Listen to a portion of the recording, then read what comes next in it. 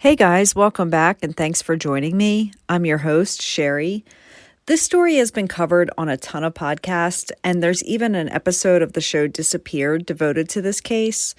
It involves a young man who was only 19 years old.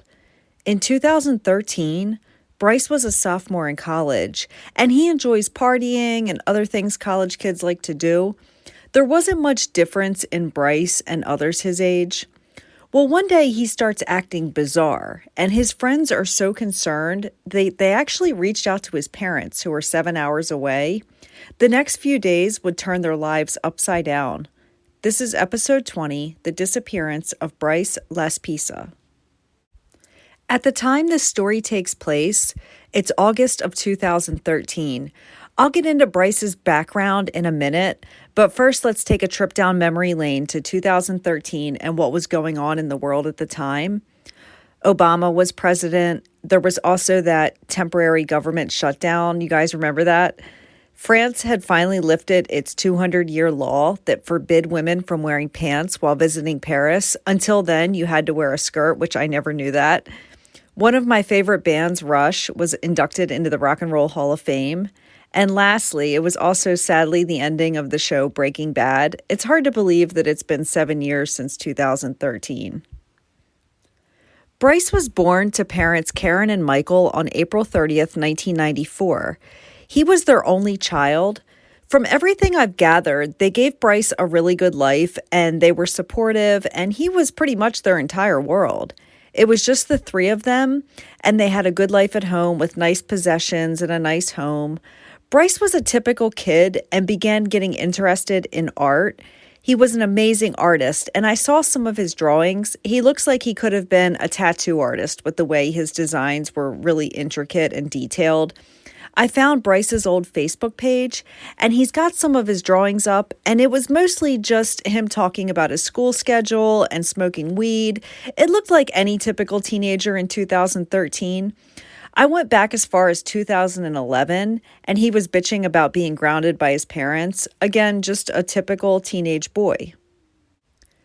Bryce grew up in Illinois, and he lived there through his whole childhood.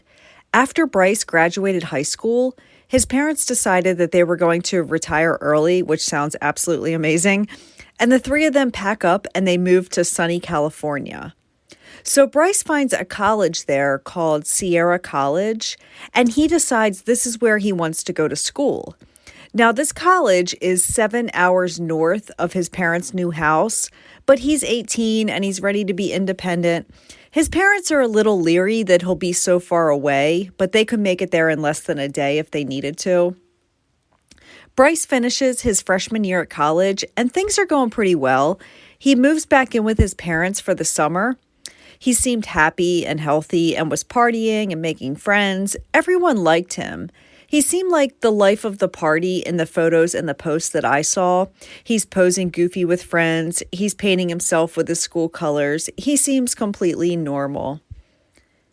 It's now August of 2013, and he's ready to start his sophomore year at Sierra College.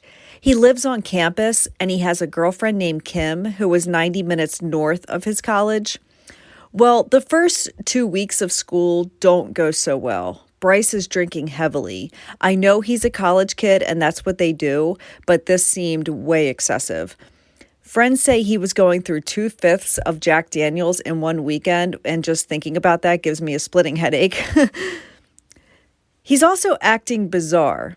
He was taking a drug named Vyvanse. It's basically generic for Adderall, and Adderall is pretty much just legal meth. He didn't need Vyvanse, so he was getting it illegally. It's used to treat ADHD in people and will make them seem less hyper.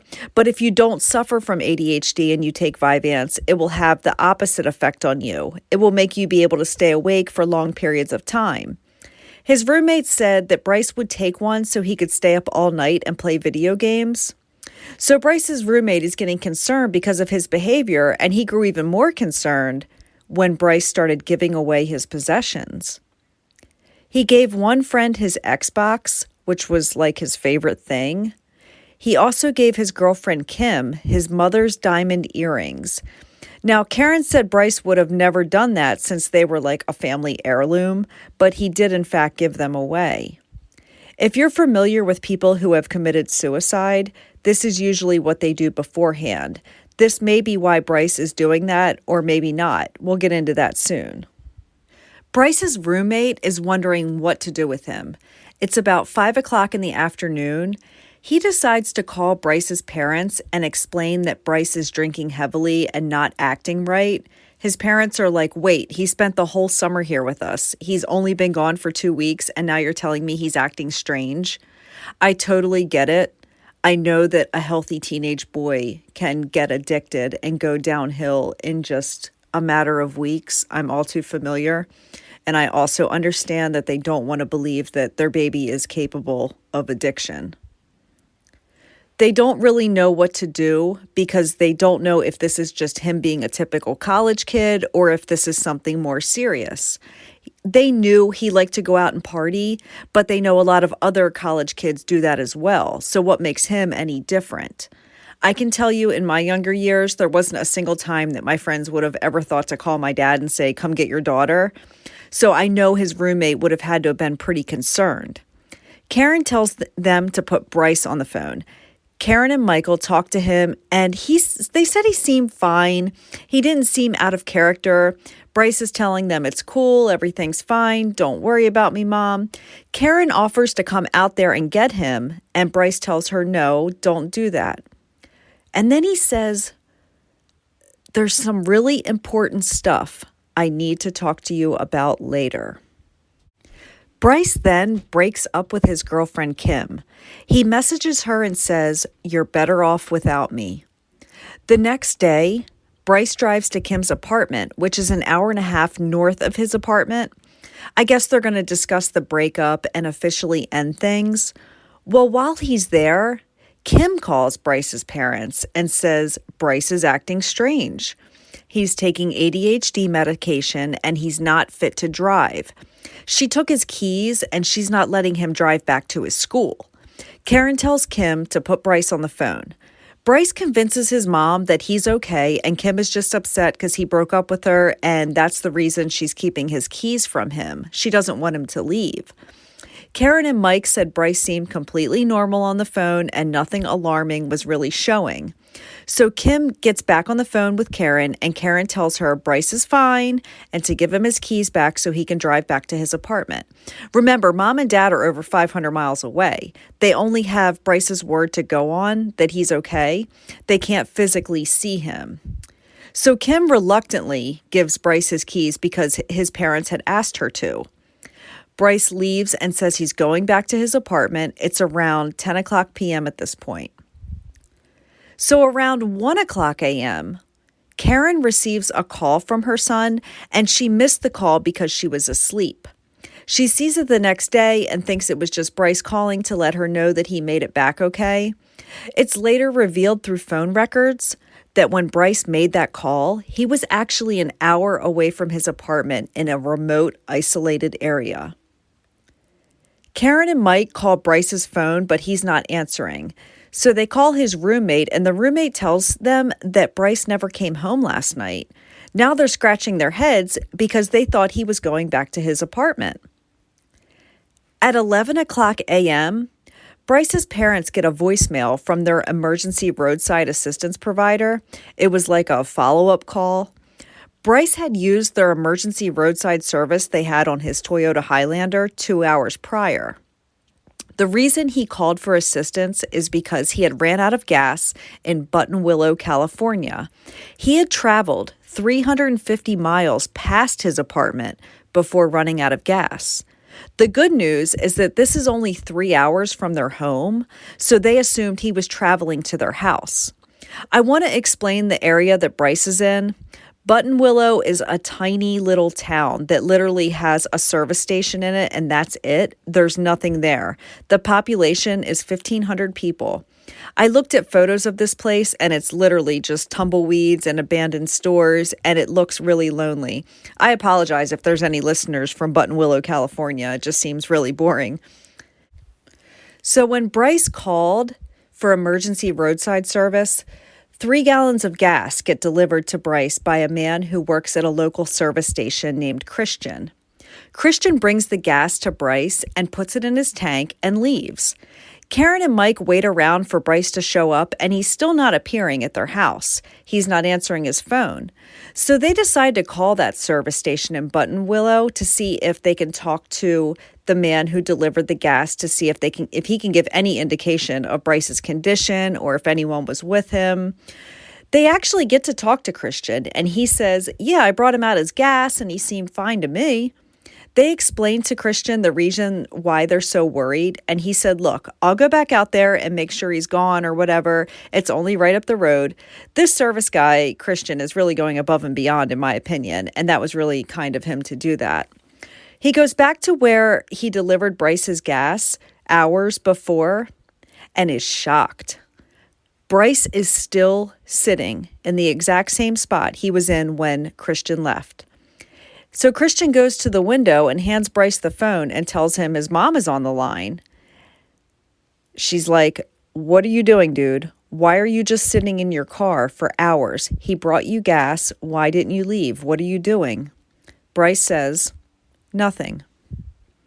Christian gets back on the phone and tells Karen that he seemed okay. His eyes were just red. So they tell Bryce, "Just start the car and finish driving home. We'll deal with everything when you get here. Just drive." 9 hours later, Bryce still hasn't shown up to their house. They tracked his phone and found that he had only moved 8 miles in 9 hours. No one knows what Bryce was doing in those 9 hours, but it appears that he was just sitting in his car. He's still in this little town of Buttonwillow. There's nothing to do there. Remember, it's just fields and stuff.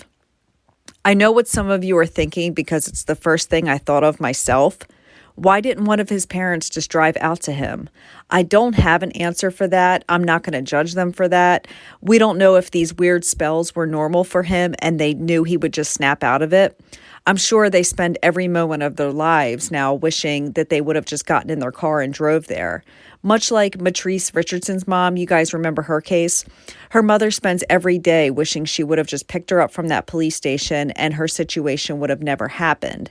No one really knows how they would act until they're in that situation.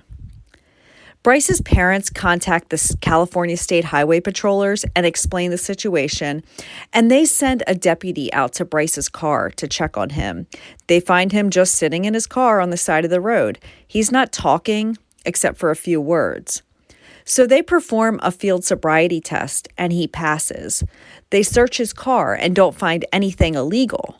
The officer tells him he needs to call his parents, and he says he doesn't want to. So the deputy dials the number for him on his cell phone. Bryce gets on the phone. He tells his parents he's fine and he's going out to hang out with friends later. They ask him, "What are you doing?"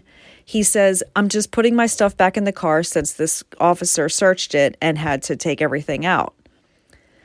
Bryce is 19 years old. He's not drunk or acting inebriated. He doesn't have anything illegal in his car. The deputy can't hold him there or take him to the station because he has no legal reason to do that. So he has to let Bryce go. An hour later, Bryce is still sitting in Buttonwillow. He goes to the gas station and purchases a soda. He also purchases $39 in gas. Bryce calls his mom and says he's on I-5 and he'll see her later. She stays on the phone with him.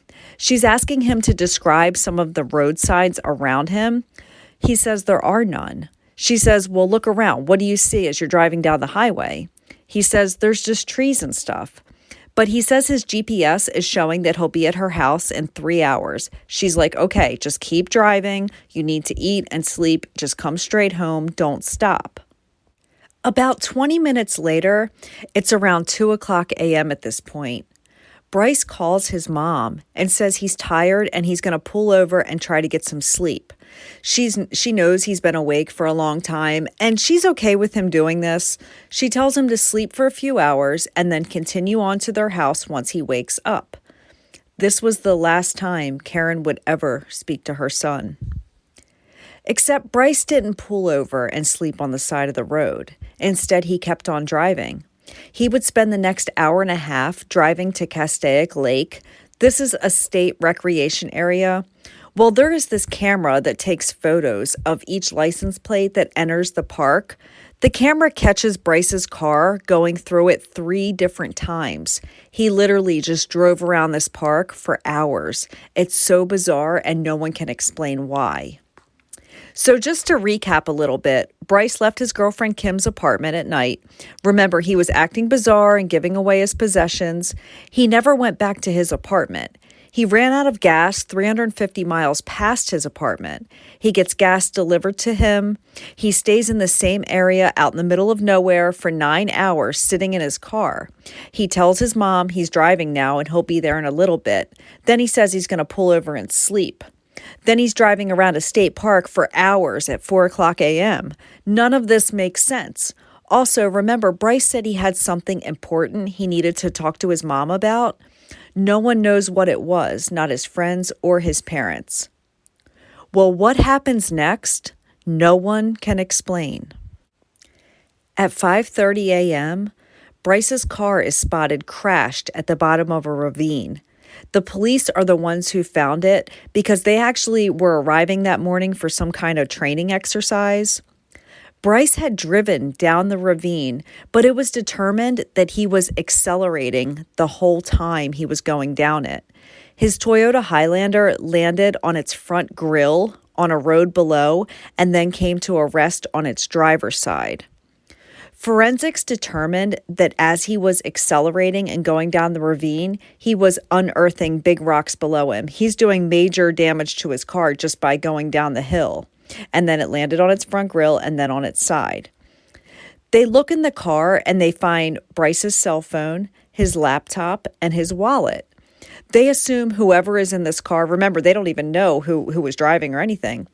They assume whoever was in this car is seriously injured with how bad the wreck is, but they can only find a very small amount of blood. They find the rear window was smashed from the inside, so they assume this is how Bryce got out of the car. There was a duffel bag found in the back of the car, and it was unzipped. The lead investigators, they believe that Bryce had removed something from the bag before he left the vehicle. They have this major accident scene, but the driver is nowhere to be found. They assume the driver was speeding down the embankment so his vehicle would land in the lake as a way to commit suicide, except the vehicle didn't land in the lake. It landed overturned on a paved highway. A major search is underway, but there's no sign of Bryce anywhere. Many believe that is exactly what happened. Bryce was attempting to commit suicide, but failed. He could have hit his head pretty hard and just wandered off, incoherent and delusional. He could have walked out to the lake and drowned. No one knows what happened. 2 weeks later, there seems to be an answer. A body is found near where the crash site happened. The body is on fire and smoldering. Forensics determined that this was not Bryce. The body belonged to a Hispanic man who had been shot multiple times. 3 people were charged in his death. I believe it was drug and money related. It had nothing to do with Bryce. It just happened to be in the same area. A massive search is still taking place. Search dogs were brought in and they tracked Bryce's scent from the vehicle all the way out to a truck stop, and that's where his scent ended. This leads people to believe that Bryce was picked up or willingly left with someone at that truck stop. The family hires a private investigator, and her theory is that Bryce's drug-induced psychosis may have led him to acting bizarre and then driving his car down a ravine. If you remember back to the Brandon Lawson case, you'll remember police thought this is what happened before he took off. The lake was searched and there was no sign of Bryce. If he would have drowned, his body would have floated to the top in 7 to 10 days. They also used sonar equipment and so on, so he's definitely not in that lake. One thing that keeps sticking out to me is that Bryce said he had something important he needed to talk to his mom about. No one knows what that could be. His family and friends say he was pleasant and lucid in the days before he disappeared. He wasn't crying or depressed. Did he give his items away, not because he was planning on committing suicide, but because he was going to start over with a new life? His family doesn't believe he committed suicide, nor do they believe he would be in hiding almost 8 years now. A couple days maybe, but not for this long. In the hours leading up to his disappearance, Bryce wandered the area of Buttonwillow for hours and spent time sitting in his car for inexplicable reasons. This could suggest a number of things. First, he could have been debating what he wanted to do: go home, commit suicide, or make a break for it. Or he could have been waiting for a ride that never showed up. Was someone secretly picking up Bryce to take him away to his new existence? Did Bryce spend so much time in Buttonwillow because he was waiting on a drug dealer? No drugs were found in his vehicle when the California Highway Patrol searched it, nor when it was found abandoned. He also ran out of gas in Buttonwillow, and that was where he stayed after he got gas delivered to him. Well, one Reddit forum I was browsing had a lot of people saying the same thing. If you're waiting on someone to show up with drugs, you'll sit there a long time, all day even, in fact. If you're strung out, you won't even blink because you'll be afraid you'll miss your dealer. What are the odds that he would be meeting someone right where he ran out of gas in this little one-horse town in the middle of nowhere? The only sighting the family really had them holding out hope was there was a man that was found who looked strikingly similar to Bryce. He was living in a homeless camp in Santa Clarita. I saw a photo of the guy. He's got long, scraggly red hair, and he's about the same height as Bryce, but it turned out not to be him. I don't have a theory on if Bryce is alive or dead. It's possible that he hitched a ride at that truck stop since the dogs indicated his scent stopped once they got there. I hope the family is able to get some closure and bring Bryce home someday. Bryce's parents still work tirelessly trying to find their son. If Bryce is alive, he would be 26 years old today. He has a large tattoo on his upper left arm of a Taurus symbol, so people should look out for that. Bryce seems like he would be easy to spot. He had fire red hair, a huge smile, and he was pretty tall. He wore a size 12 shoe. Wherever you are, Bryce, I hope you're happy, whether it's here on Earth or out in the cosmos. You aren't forgotten. That's it for this week. Thank you all for listening, and I'll see you guys in 2 weeks. Take care, and much love to you all.